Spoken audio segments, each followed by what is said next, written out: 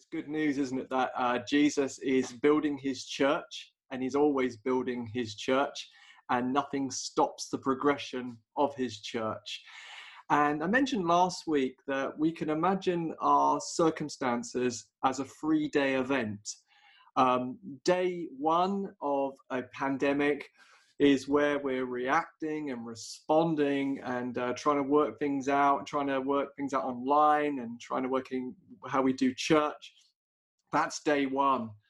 And I guess there were many of us who thought that September, everything was going to change. Schools go back, kids are going back to school. So surely we must have thought, okay, September, church will be back.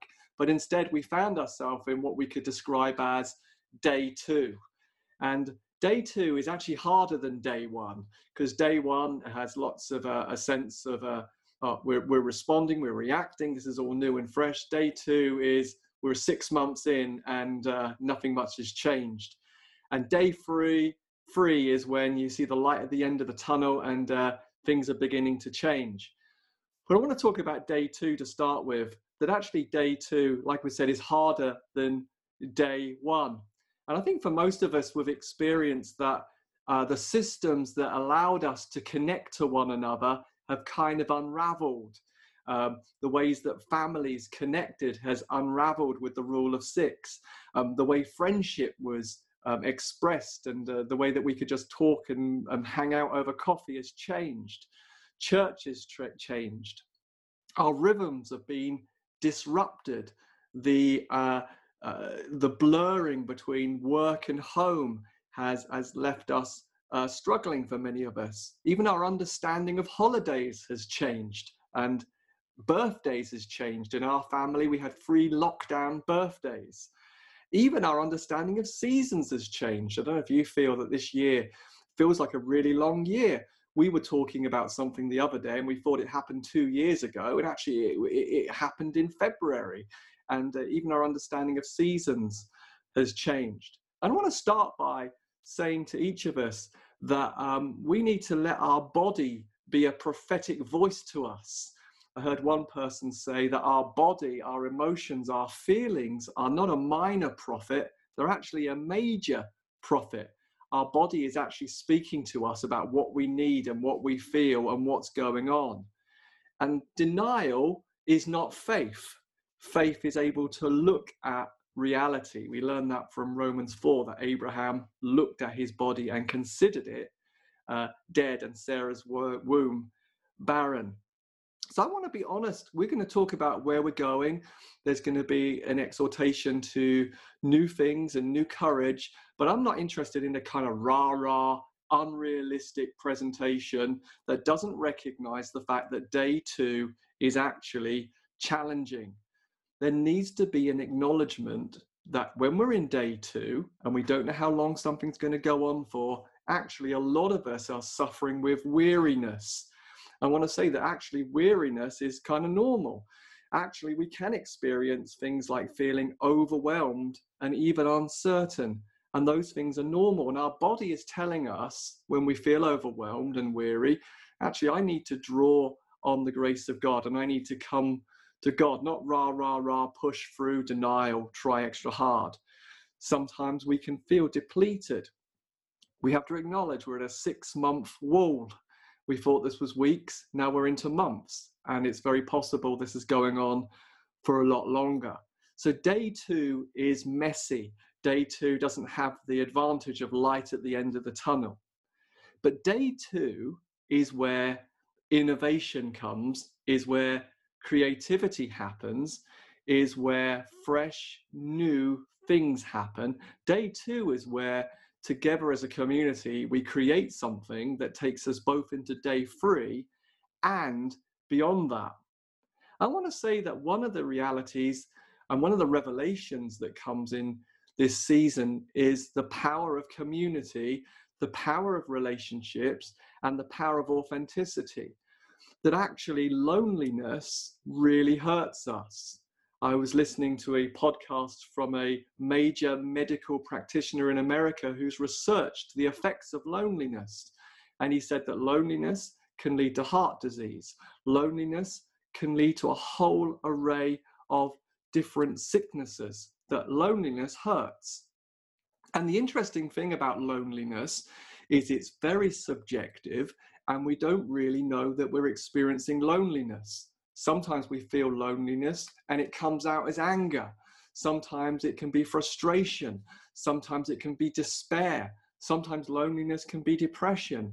And someone might ask us how we're doing, and we might say, I'm feeling angry, but maybe under the surface of that is loneliness and disconnection from community. Actually, individualism is a lie. Western culture says we're all individuals, it's about me, my life, but actually we're all interconnected. Individualism is a lie, and it's actually a war against God's design and God's way of doing. We've all probably experienced, you're in the office and someone gossips or someone says a joke that you don't appreciate, and it can leave you actually feeling bad all day, because something someone else says can affect you, because we're all interconnected. Have you ever been on the train on a commute when someone has a bad attitude or someone swearing on the phone? It does something to your emotions, your soul. You feel it because we're interconnected beings. Wonderfully, the Bible says the church is a body. I mean, it's a radical thing the Apostle Paul was saying, talking about the interconnectivity of the body. We're different parts of the same body of Christ. A study was taken of how Christians are experiencing isolation and the pandemic. They're saying this is in the church, that mental health, there's a mental health crisis, not just in society, in the broader world, but there's a mental health crisis in the church, that it's massive and growing. That there's a massive experience of loneliness amongst young people. The younger a person is, the more they're experiencing anxiety that's rooted in loneliness. There is growing relational strains. There's a huge demand on relate and marriage counseling right now. There's a peak and a surge of people filing for divorce right now. I'm talking broadly there in the world, but that's even happening in the church, that people are strained, marriages are strained, singles are struggling, parents with kids are struggling. And actually, there's a whole surge in people's experience of addiction. That addiction is deepening, not just around us, but in the church. Loneliness is at the root, I would say, of pretty much all those things. And so one of the great things the pandemic has revealed and exposed is the fundamental need of deep, authentic relationships. That what we need comes from Christ, but often how it comes to us is through people. That's the whole argument of Ephesians 4, that grace flows from person to person, encouragement, exhortation, building one another in love. These are all relational things. Even the gifts of the Spirit are given for the common good, for the edification and for the building up of one another. So life flows from person to person to person. That community, that family, that relationship is actually restorative. That when a person's in a deep relationship with another person and they're being real and true to who they are, both with their strengths and their struggles, that experience breaks the power of loneliness and it actually energizes people. Time with people where there's no purpose and no agenda, what we could call play, strengthens people and leaves them encouraged. So the church actually isn't shut down. The Sunday morning gathering, the big celebration that we love and we still love and we look forward to it being restored, is just one facet of the church. So if community is really important, what we then need is fresh new wineskins to both house the wine of relationship and wineskins that pour out the wine. I want to say that for the church, the historic church, this situation is nothing new. what we're experiencing now, as one commentator called it, a biological persecution. I don't believe in conspiracy theories, but there's something biological happening that's impacting the church. This has been happening on and off for 2,000 years. The first 300 years of the church was underground and having to often meet in secret, believers being persecuted. Christians, followers of Jesus, have always had to be resilient. Christians have always had to be very adaptive.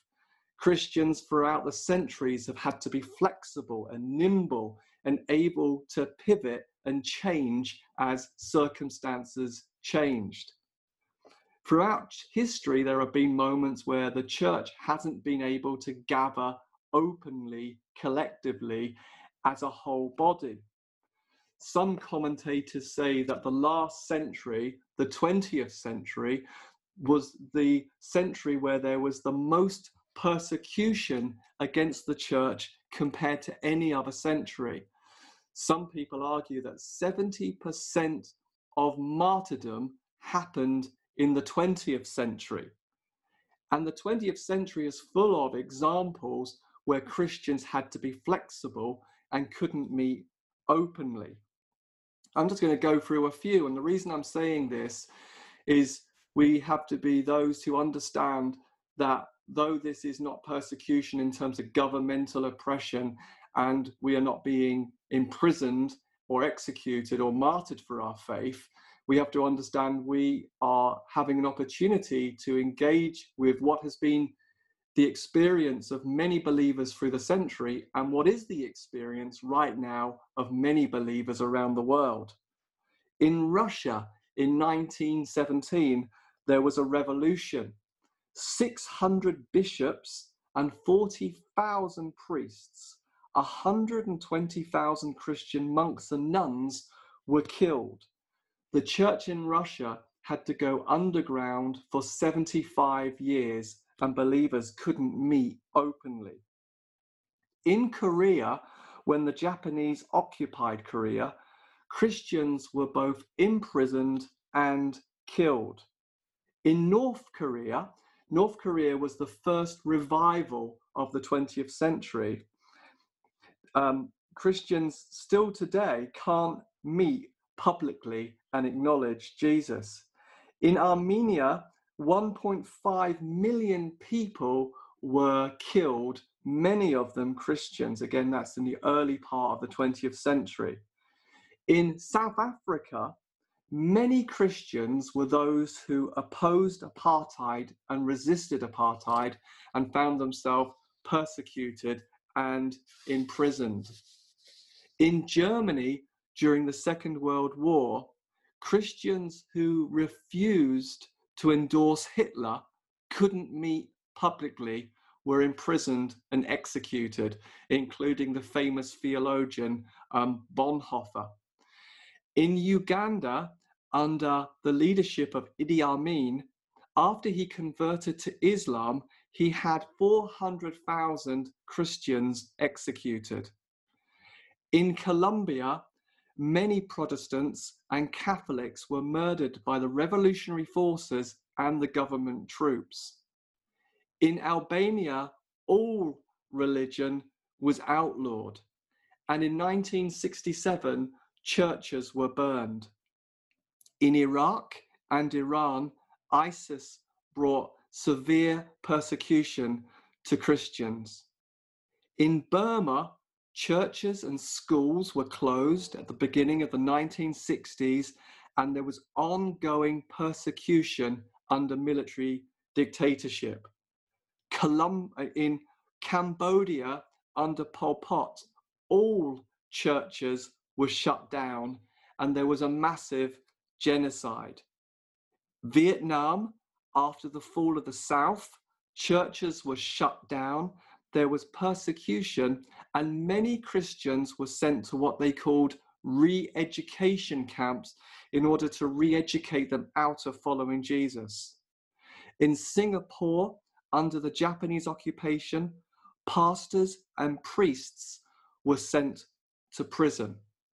And nearly at the end, in China in 1949, under the Cultural Revolution of Mao Zedong, the communists shut down the Christian church. They sent all the foreign missionaries home, and 1 million Christians went underground and could no longer meet publicly. Now listen to this. 51 years later, the churches, in a sense, offered more freedom and can more openly worship. And they found that they were now 80 million Christians in China. The church had grown from 1 million to 80 million underground. Today in China, there are 100 million people who follow Jesus. Today, in Islamic nations, men and women who come to Christ meet secretly. They continue in the mosque, otherwise they risk being killed. So they have to have secret meetings. So though what we're experiencing is nothing that comes anywhere close to these believers' experience, we can ask the question, we're in day 2, we can't meet the way we used to meet, so what does God have for us? One of the things we know that God has for us is this is an opportunity for a fresh start, that God is giving the church an opportunity for a new beginning, a renaissance, a metamorphosis, a transformation, a rebirth. What will we do with the unique opportunity? And going back to the beginning of what I said, is that community, relationship, family, walking together, that individualism is a war against God's original design, that every single revelation that we experience from intimacy with Christ gets outworked by loving outflow to other men and women. That this pandemic is giving us an opportunity to re-emphasize the vital importance of the body of Christ, that relationship and family and being known and knowing and walking deeply is absolutely fundamental to who we are and what we're called to do. We're called as believers to love one another and help one another walk deeply with Jesus and walk deeply with others. Jesus says after his resurrection, go and make disciples. He says, all authority has been given to me. Now go and make disciples. Now I love the Sunday meeting, and Sunday meetings are part of our discipleship program. But fundamentally, Jesus said, help one another become learners of me, followers of me, and servants of me.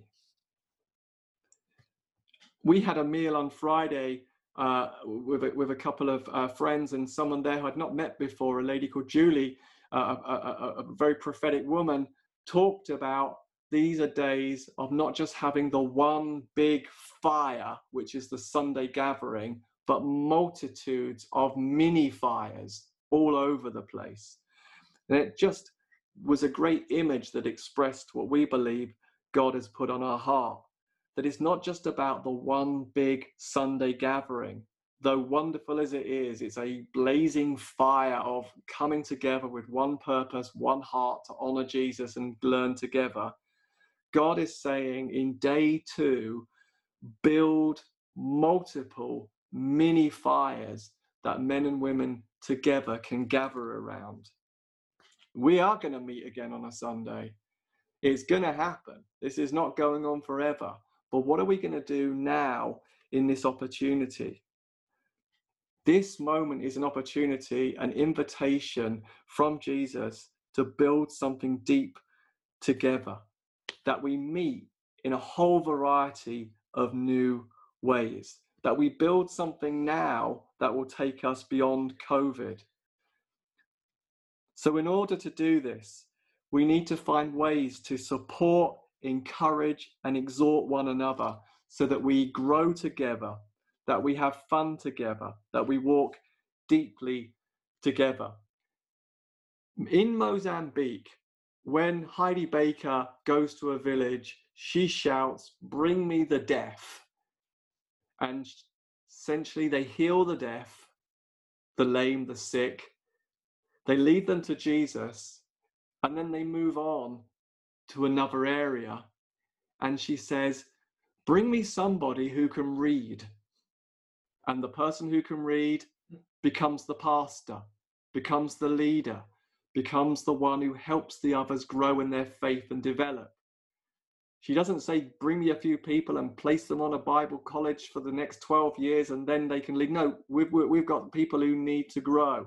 And the one who's going to help them is, first of all, a follower of Jesus, and they can read the Bible and help other people to learn to engage with God in prayer and discipleship and digging deep in his word.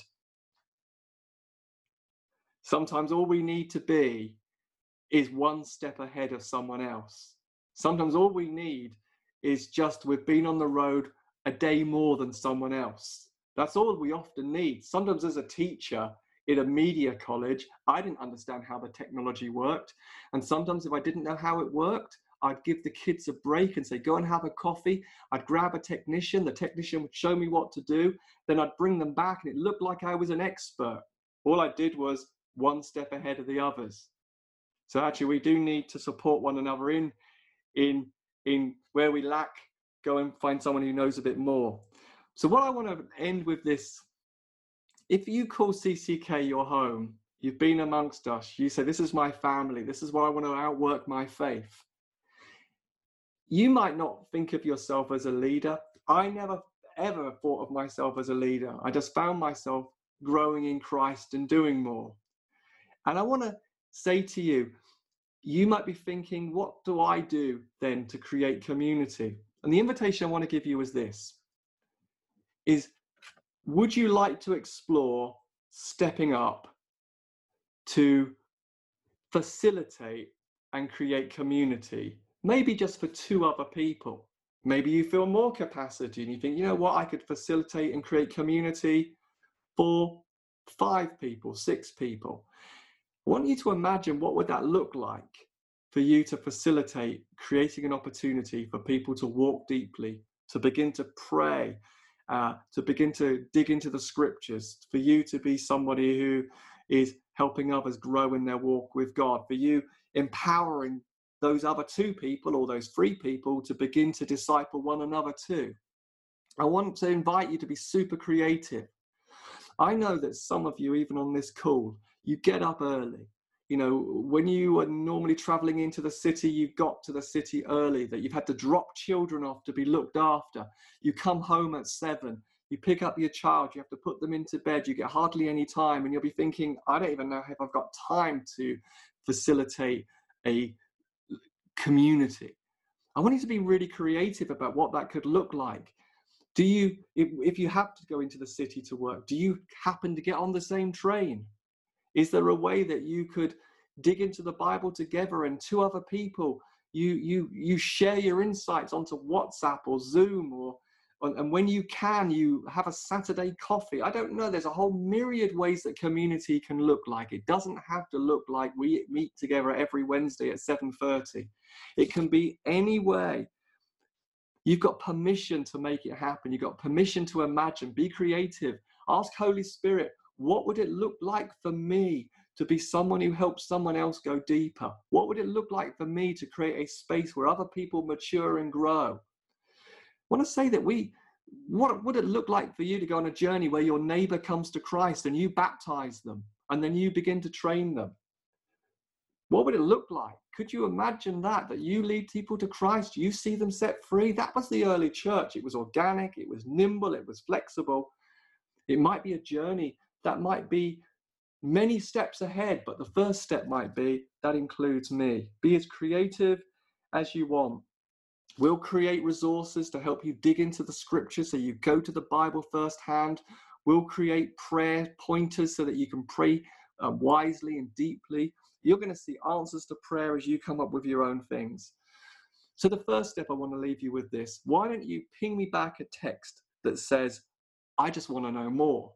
You're not sending a text saying, "I'm in, I'm committed." invite you to send a text where you say, I want to explore this. I want to know more about what it would look like for me to facilitate, to lead, to step up. And for others, you might be thinking, that's not me right now, but I know I'm isolated and I need community and I need to walk deeply with others. Maybe the text that you send back is, I must be in community. I've got to be in a community where I'm not just a passive receiver, but I'm going to grow in becoming a person of faith with something to give away. I just want to end by saying thank you guys for the life groups we already have. Thank you for the men's group. Thank you, Hector and John, for the amazing Nepalese community, for Coffee with Jesus, for Pam's group where you're laughing and learning how to engage with the joy of God, for the various groups that are already happening. Thank you so much. We're not for the book group where you read books and have fun together. That is community, where you dig into a book, not just a Christian book, where you grow together and have fun. But I want to say, for others of us, it might be you're not leading something right now. Those groups are going to continue, but you might want to step up and say, actually, I could do this. And let me say, this is just one challenge for us. This is going to cost.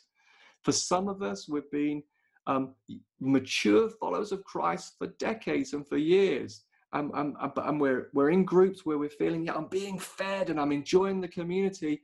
It might just be for you a time where you say, Holy Spirit, is this a time for me to break out of this comfortable community to step into something I feel really uncomfortable with in order to love and to gather those who are not yet in community? It might cost you. And can I say, from experience in closing, every time you step out and feel uncomfortable and go beyond where you've normally been, you grow in Christ. You grow. Every time you're courageous and bold and brave, you grow in Christ. And so I encourage you to think about that. And maybe let other people know who are not on this call to go to the YouTube channel. It's going to be there so that you can then pass this on to other people. So thanks, guys. Thank you, Jesus, that you're building your church. Thank you. You've reminded us of the power of community and the power of connection. Thank you, God.